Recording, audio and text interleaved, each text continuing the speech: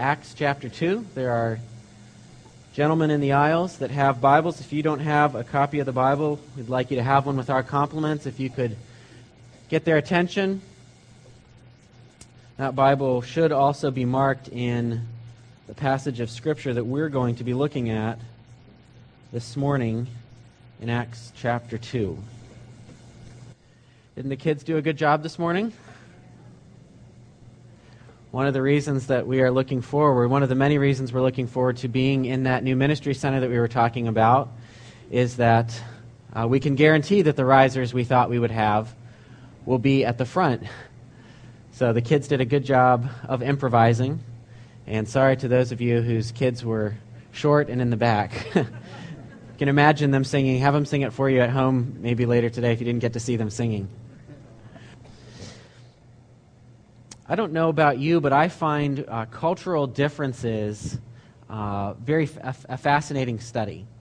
There are all sorts of cultural differences when you go from culture to culture, from very outward things, like the way people dress, to things that are not so outward, such as the way individuals think about time. I'm not exactly a world traveler, but I remember being in Tanzania, East Africa, a few years ago. And one of the things that was a little bit difficult to get used to is that it was common to see men at a church gathering or something walking over to one side of the church, holding hands and talking to each other. And in Tanzanian culture, a sign of attentiveness to the other person that's speaking to you is to shake their hand, but then not stop holding it, and to continue talking to them. And it took me a little bit of getting used to, and it took me a little bit of getting used to, especially for myself, when someone would take my hand. And now I don't speak Swahili, so I wasn't engaged in conversation often, but when I was, I had to overcome the awkwardness of the person taking my hand and then keeping it while he spoke to me. But that's a cultural difference. It's a way of showing attentiveness in conversation that they show that we don't show. We don't see guys over in Cafe Community between the services holding hands to talk to each other. That doesn't happen in our culture. But there are all sorts of cultural differences. Some cultural differences relate to the way the individual thinks of himself or herself in relationship to the group, the way an individual thinks of him or herself in relationship to the larger group. In individualistic societies, the goals of individuals are valued more highly than the goals of the group. Individuals are rewarded for behaving independently, making their own plans, and working toward achieving their personal goals. North American culture, Northern and Eastern European cultures are like that. In more collective societies, on the other hand, the needs of the group are considered more important than those of the individual. In these societies, kinship ties are much stronger and may take precedence over expertise in matters of appointments and promotions. So in some cultures, the individual trumps the group, and in other cultures, the group trumps the individual. Now, sometimes cultural values mesh quite nicely with the Bible. But sometimes the values of the Bible kind of have a way of rubbing against the grain of culture. And when we find the Bible doing that, when the Bible rubs against the grain of culture, we're faced with a decision. What's going to trump the other?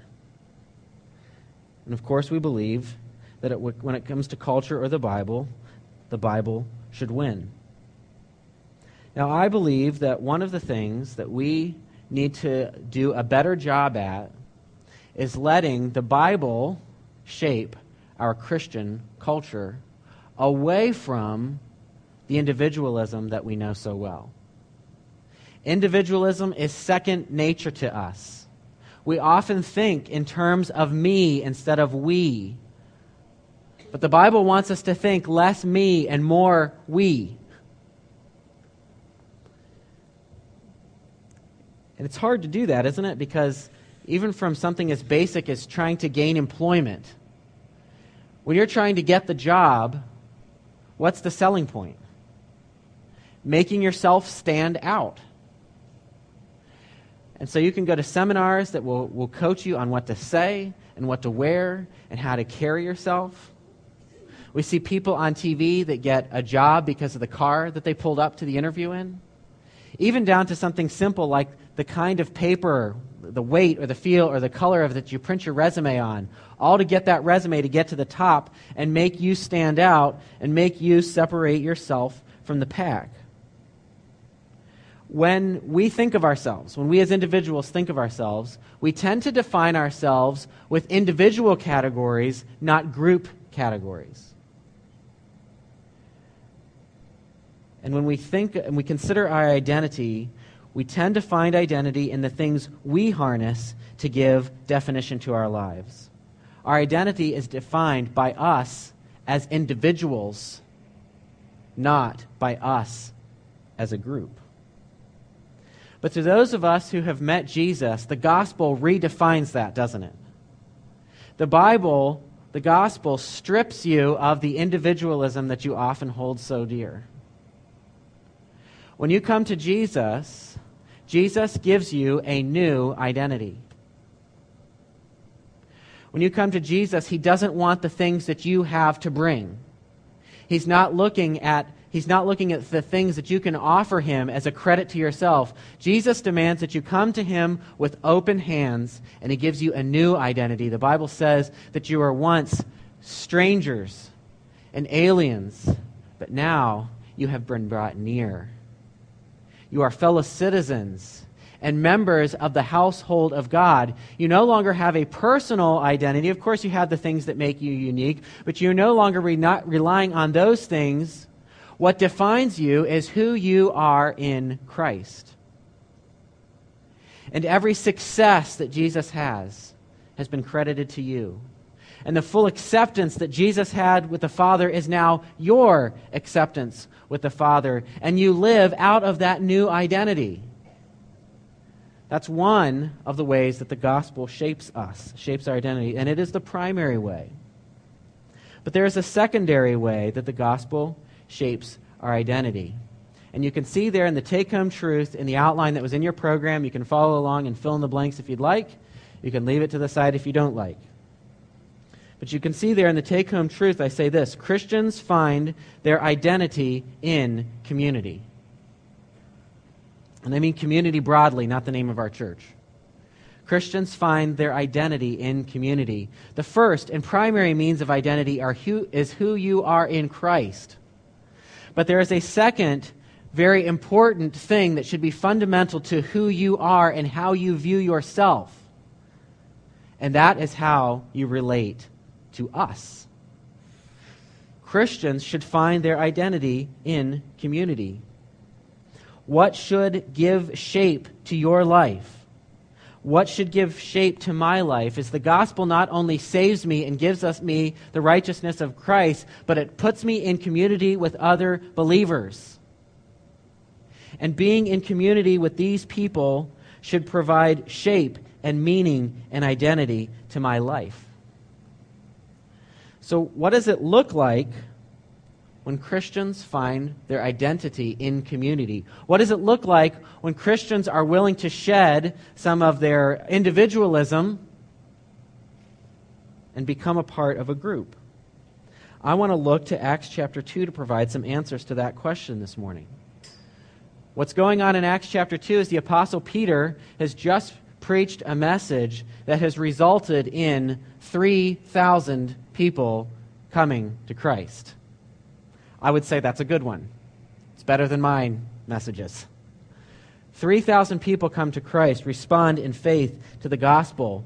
So what does life look like for those 3,000 people who have just come to Christ? Well, Acts chapter 2 gives us a window into seeing exactly what their lives were like. And here's what they look like. Acts chapter 2, verses 42 to 47. Acts 2, 42 to 47. Here's what they did. They devoted themselves to the apostles' teaching and to the fellowship, to the breaking of bread and to prayer. Everyone was filled with awe, and many wonders and miraculous signs were done by the apostles. All the believers were together and had everything in common. Selling their possessions and goods, they gave to anyone as he had need. Every day they continued to meet together in the temple courts. They broke bread in their homes and ate together with glad and sincere hearts, praising God and enjoying the favor of all the people. And the Lord added to their number daily those who were being saved. You can immediately see the communal nature of their life together after coming to Christ. After putting their faith in Jesus, taking him as their Messiah, these believers were together. And quickly, the Christian community, the gathering, became fundamental to who they were. If you and I are going to find our identity in community, then we will need to do three things, three observations from the text that I want us to see this morning. The first is this: you will devote yourself to community priorities. If you are going to find your identity, your place in community, then you are first of all going to devote yourself to community priorities. A person who finds their identity in that way is inevitably going to have to shuffle priorities around. It's going to change your life, in other words. It doesn't mean that you're going to abandon your responsibilities. We all have a wide variety of responsibilities. But it does mean that you are no longer going to make decisions factoring in only me, myself, and I. Or you're not only going to make decisions based on the impact on your family, because you have a broader family to consider now. And if you are going to be part of this community, you are going to have to devote yourself to it, and you are going to have to shuffle priorities, and I'm going to have to shuffle my priorities. Maybe I can put it this way. Guys, do you remember, for those of you who are married, do you guys remember what it was like before you were married? For me, it was bad. For some of you, it was great, probably. But remember what life was like before you were married? If you came home in an evening and you're watching a game, and it's a doubleheader, it's the second game, and about halftime you want some Chinese food, you can order takeout, bring the Chinese food home, and you can eat like a slob. And you can fall asleep on the couch that night with cartons of Chinese food all over the coffee table, little mounds of rice on the couch and on the floor. Okay, you can fall asleep like that, wake up in the morning, go to work, and not really worry about cleaning it up.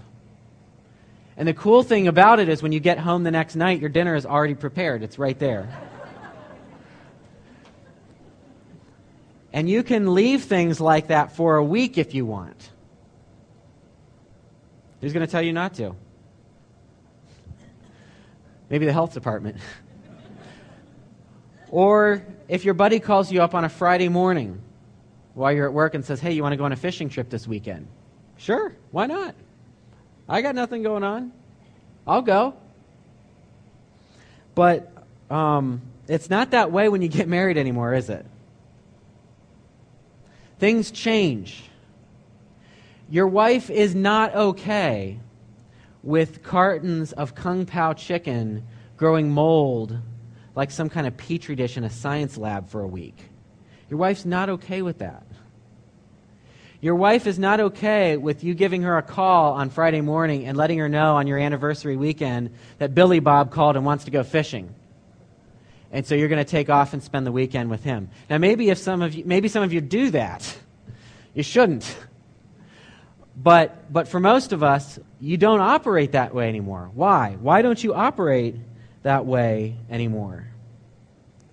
Well, it's because your wife has to factor into your priorities now.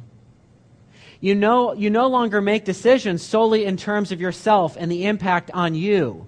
You make decisions based on their impact on us. You make decisions based on their impact on her. Your commitment to her, your union with her, means that there are constraints on you. Constraints aren't a bad thing. There are constraints nonetheless.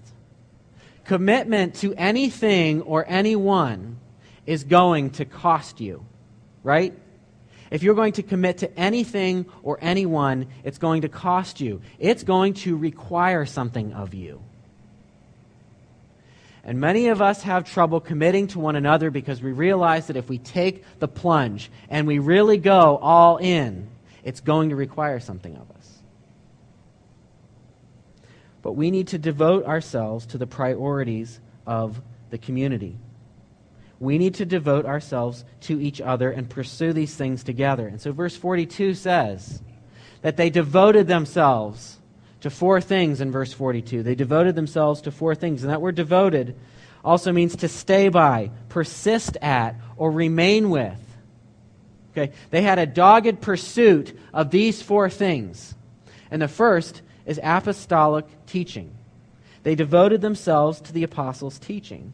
And you can imagine their interest in this, can't you? Because remember when Jesus comes back from the dead and he's walking along the road to Emmaus with 2 men and he's explaining to them what they had been missing the whole time. He's explaining how all of the Old Testament was pointing to and fulfilled in him. And so as they start to make the connections and as the lights come on and they're starting to see how this old era is giving dawn to the new, they're devoting themselves to the apostles' teaching, understanding, and I'm sure lights are coming on. They're seeing prophecies that were in the Old Testament that they had never seen before, how they had been fleshed out and fulfilled in Jesus.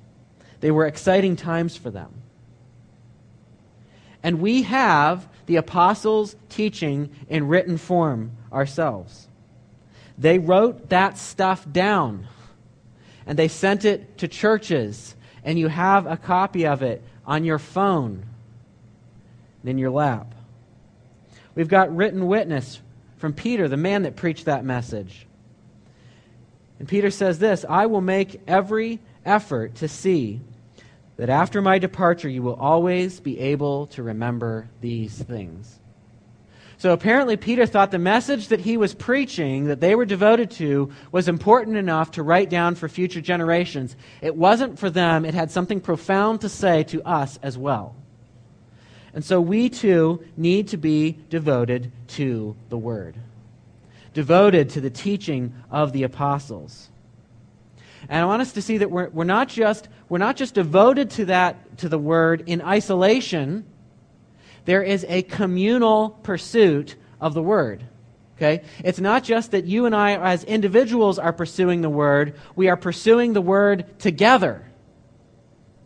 There's something unique and special about a group of people who have committed themselves to hearing the Word preached every week and to, as a group, being shaped by it.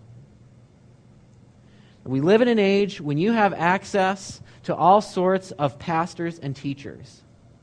You can access them through the internet, through podcasts, through the radio. You can watch them on TV.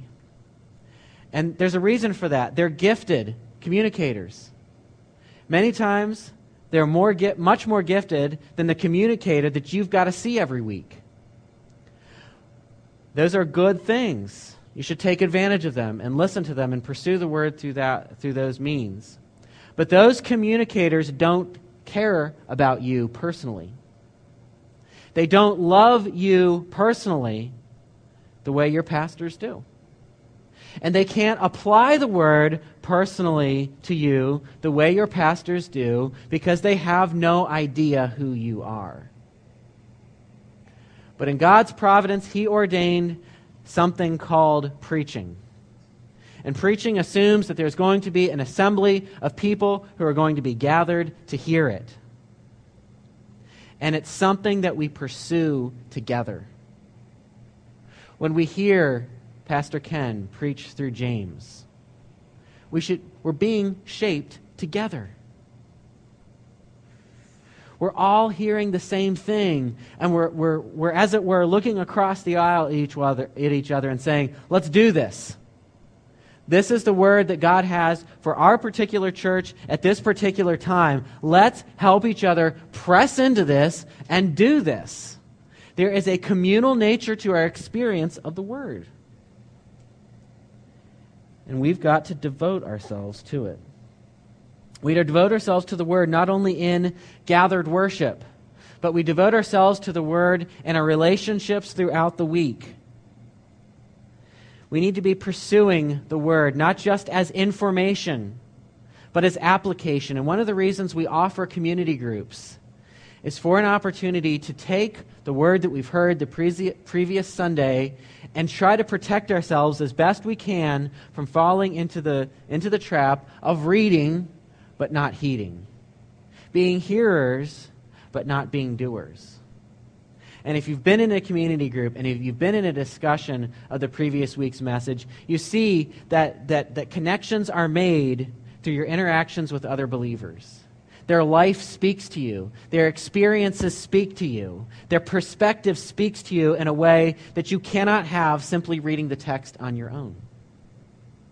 And so what we want to be is a people who are absolutely, as this text says, absolutely devoted to the Word, hearing it and then pressing it deep into our hearts, holding up a mirror in front of each other and helping us grow and move forward, doing it together.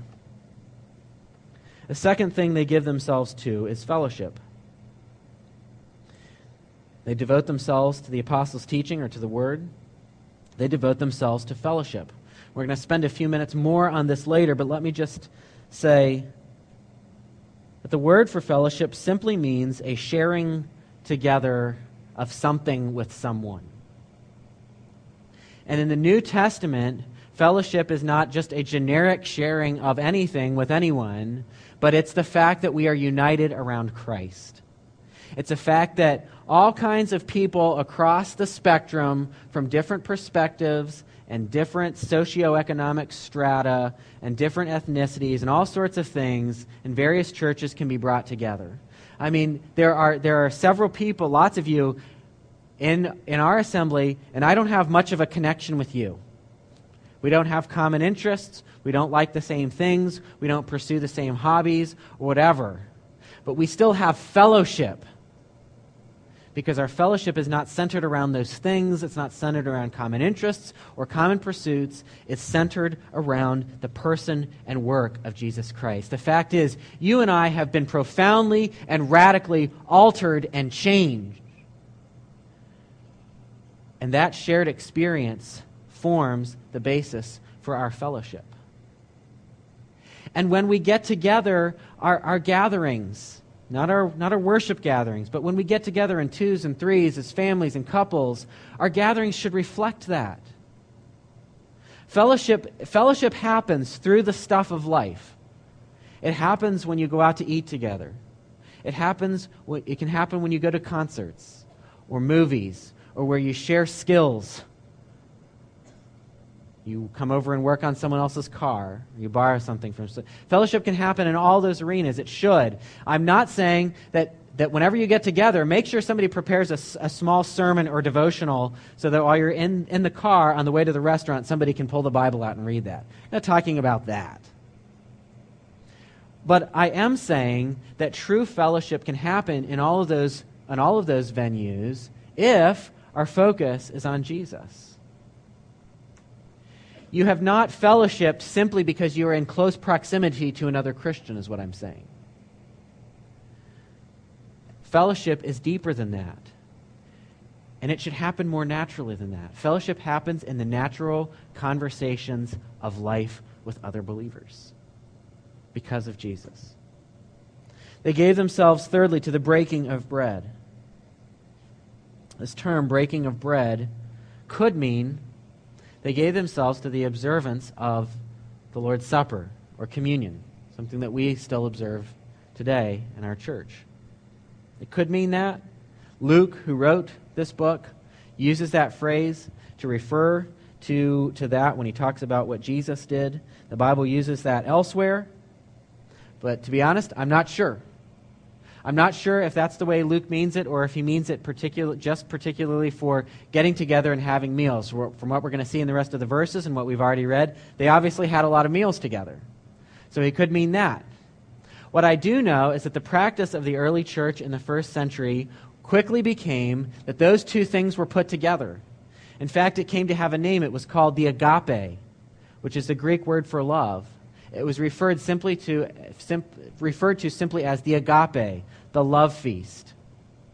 And believers would gather together constantly, breaking bread in each other's homes and celebrating the Lord's Supper together, proclaiming his death till he comes. Fourthly, they devoted themselves to prayer. They devoted themselves to prayer. I think it's interesting that this word devoted in Acts 42, half of the uses in the New Testament, that word devoted is connected to the act of prayer. You see here in Acts 1:14, they all joined together constantly in prayer.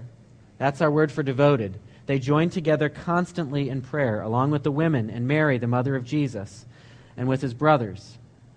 Acts 6:4, we will turn this responsibility over to them. This was the care of widows. They had to figure out what they were going to do to care for widows. And they said, we, the elders, the pastors, will turn this responsibility over to them and we'll give our attention to prayer.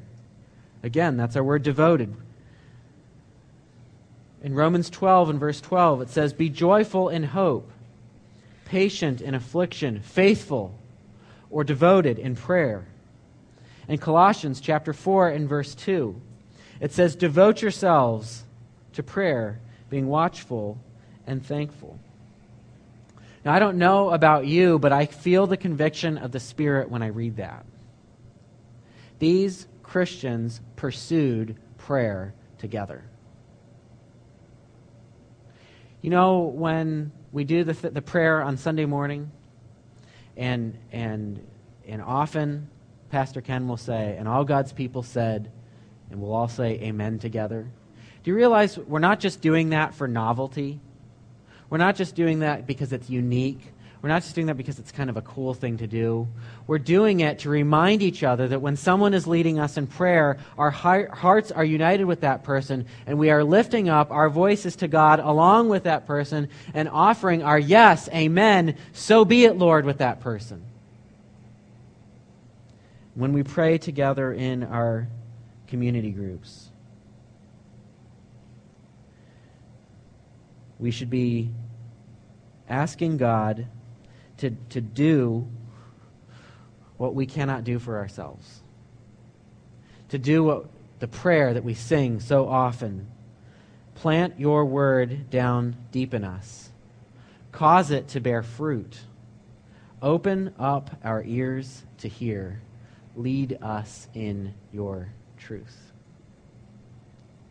What would happen if we made a commitment to spend less time talking to each other and more time together talking to God? What would it look like if our get-togethers were less venting sessions, and when we discovered problems, when we had needs, we didn't worry about them, but we took them to the Lord? What would happen if our community groups were consumed with people changed by the gospel, having their lives completely reprioritized by the gospel, and asking God to do what He's promised He'll do?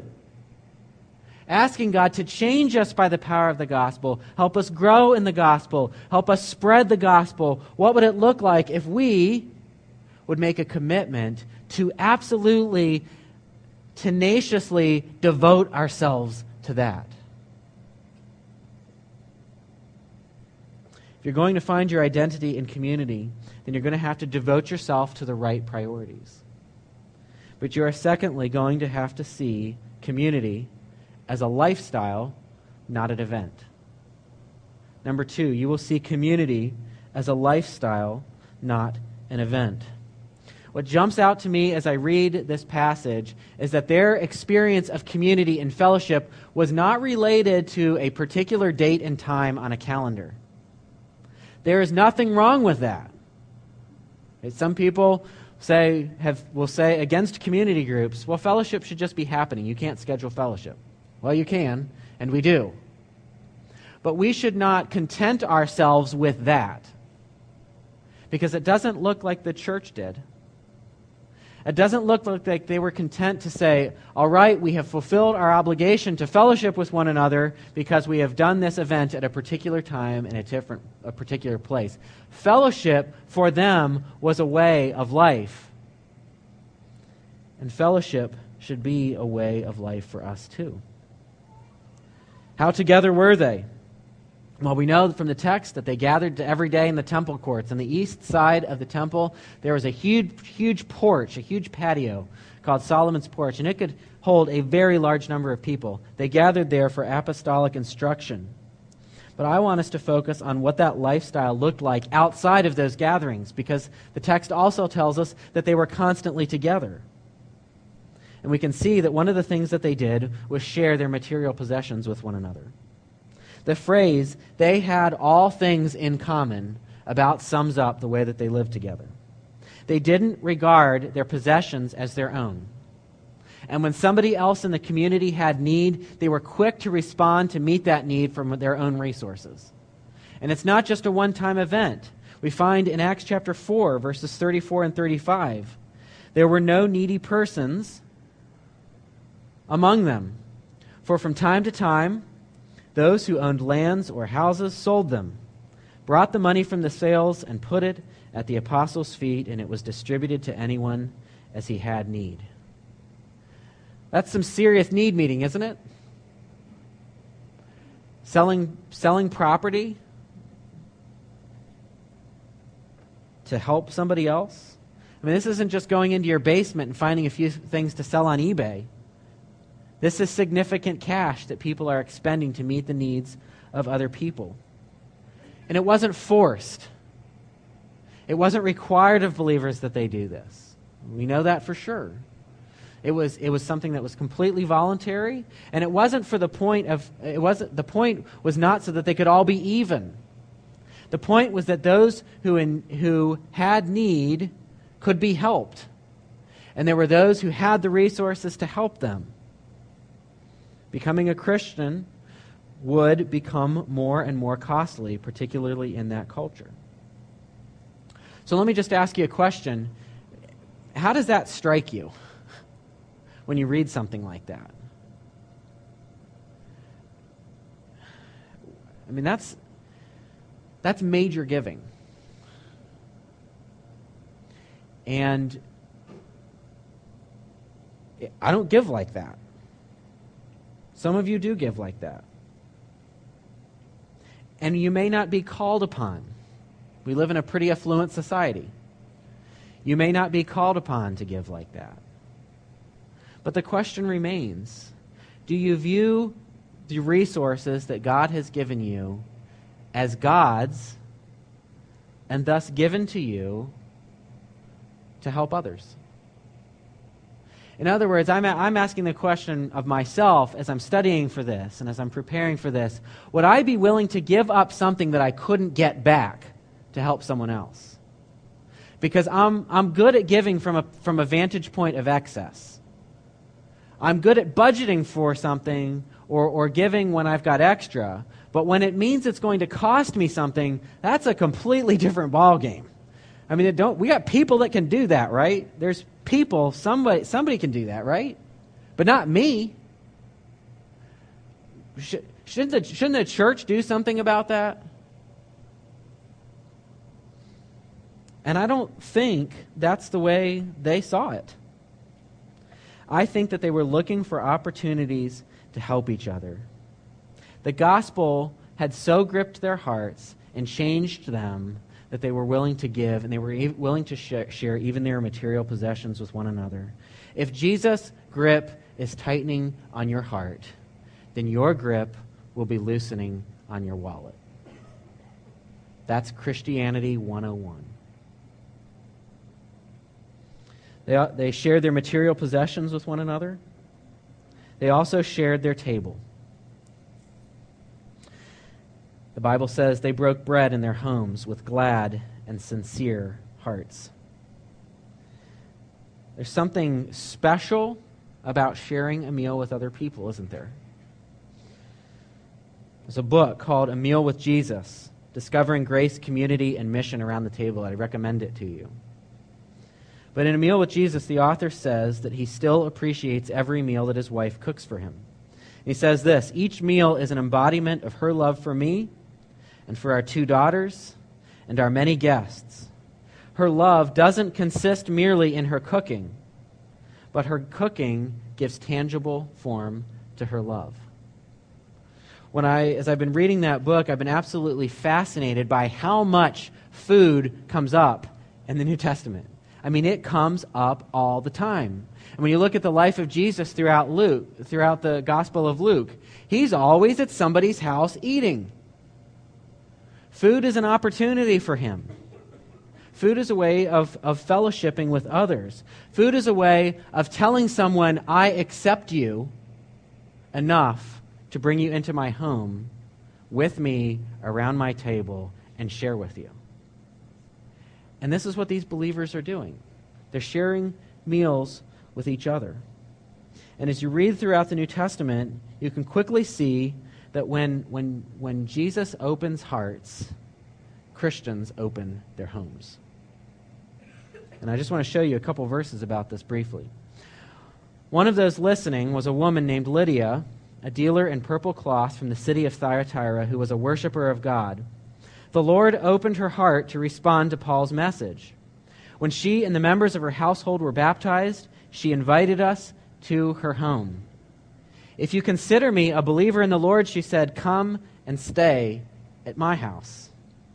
And she persuaded us. Another one. Then they spoke the word of the Lord to him and to all the others in his house. This is a jailer. His apostles have just been in prison. They've been released from prison, and at the hour of the night the jailer took them and washed their wounds. Then immediately he, the jailer, and all his family were baptized. And what happens next? The jailer brought them into his house and set a meal before them. He was filled with joy because he had come to believe in God, he and his whole family. 2 more quick ones. The churches in the province of Asia send you greetings. Aquila and Priscilla greet you warmly in the Lord, and so does the church that meets at their house. Colossians 4:15, give my greetings to the brothers at Laodicea and to Nympha and the church in her house. When Jesus changes your heart, you stop looking at your resources as yours, and you want to open those up and share those things with other people. The Bible is full of exhortations for us to exercise hospitality to one another. Offer hospitality to one another without grumbling, 1 Peter 4:9 says. And interestingly, the overseer is an interchangeable word with pastor. And one of the qualifications for a pastor is not that he have a seminary degree and that he have done this and that he be able to grow the church into the size of a Fortune 500 company. A qualification for a pastor is not that he must have the business savvy to harness social media for the good of his church. All those things are fine in and of themselves, but none of those things are qualifications for pastors. The overseer must be above reproach, the husband of but one wife, temperate, self-controlled, respectable, hospitable, able to teach. In other words, you can't get your foot in the door of leadership unless you're willing to serve. That's what the Bible text is telling us there. We've got this whole structure of what they have to be, and we miss some of the most basic things, like hospitality. When you truly begin to define yourself by your relationship to the community, you stop thinking about fellowship in terms of a date and time on a calendar, and you see it more as a way of life. And it means you're going to have to make choices. It means you're going to have to cut some things. It might mean that you arrange your house differently. It might mean that you purchase a different kind of furniture, one that's able to sustain dings. It might mean that you change your grocery budget to account for 16 pounds of spaghetti. I don't know what it means. You figure it out. But it means something. We got to change our priorities to make our homes a welcoming place, because homes can be hubs of activity that extend the outreach and love of Jesus through his church. Thirdly and lastly, If you find your identity in community, you will contribute to the community's growth. You will contribute to community growth. Look at the end in verse 47. It says, praising God and enjoying the favor of all the people, the Lord added to their number daily those who were being saved. The effect of these believers living like that, and it's admittedly countercultural, okay? When I read that and I think, man, I got to let these people that close to me, I don't really like that. I like seeing you guys on Sunday morning, but I'm good with that. But the effect of really loving one another has effect on people around them. And they saw people added to their number, and they enjoyed, the text says, the favor of all the people. Now, it wasn't always going to be like that. They weren't always going to enjoy the favor of all the people. Because it says later in Acts chapter 4, the authorities seized Peter and John, and because it was evening, they put them in jail until the next day. And then in Acts 5, all the believers used to meet together in Solomon's colonnade. No one else dared join them, even though they were highly regarded by the people.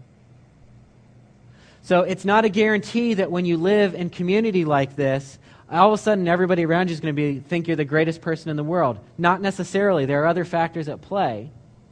So we probably would expect then, if that's the case, that growth really slowed, right? Because people are afraid to join them in Solomon's colonnade. Okay, I could face jail time for this. Growth probably slows. Not at all. They seized Peter and John, and because it was evening, they put them in jail until the next day. But many who heard the message believed, and the number of men grew to about 5,000. This is serious growth. Or the rest of the previous verse that we said. They met in Solomon's colonnade, and it says towards the end, nevertheless, more and more men and women believed in the Lord and were added to their number. When the gospel takes effect, whether the conditions are positive or adverse, the advance of the gospel is unstoppable. God intends the way that we live in community and love each other to be a preview of what life will one day be like. God takes the identity that you have and reverses it. He gives you the righteousness of Christ that you do not own, and He puts you in community with people where there's love and care for each other, and He intends to put that on display as the teaser trailer of something that's coming that is going to be much better. We haven't gotten to the feature yet. Now, believing friends here, we have community groups as a means, as a breeding ground for these kinds of relationships and this kind of love. But I chose my words carefully because community groups can just become another event that I go to. And community, as we've seen, is a way of life. And my burden is for us as a people, our church particularly, to catch the vision for that. To be excited by what we've seen in Acts 2 and to say, that could be us. We could look like that. We could have that kind of fellowship. We could be devoted to that kind of thing. And to my friends here that may not be Christians this morning, you may be hesitant. This talk of giving up your identity, that's crazy talk. I've spent a lot of time making myself into who I am. Or there are some of you who think, I got nothing to contribute. A lot of times we are hesitant to give up our identity to Jesus and His community because either we think we have too much to lose or nothing to give. And friends, if you think that you have too much to lose, I'm warning you this morning. Jesus is warning you this morning that your foundation is made of sand. And it's going to wash out. And you're not going to be able to cash the checks you've written. The only person that comes to Jesus is a person who has realized that foundation is not solid. It can only come with empty hands. For those who think they have nothing to offer, you are right, and you are closer to the truth. But here's the good news. The only people that Jesus accepts are the people who come to him with open hands and find forgiveness at the foot of the cross. And when you find your place at the cross, you can find your place at the table, because we have a spot open for you. Let's pray.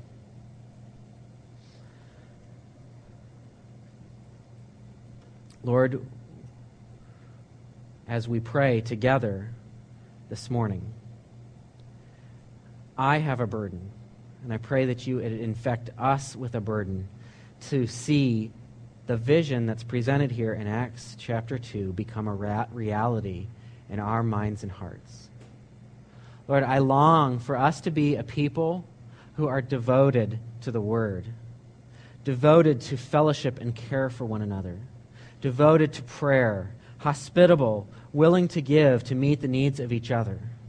I long to be a community that people from the outside looking in could say, see how they love one another. They are willing even to die for one another.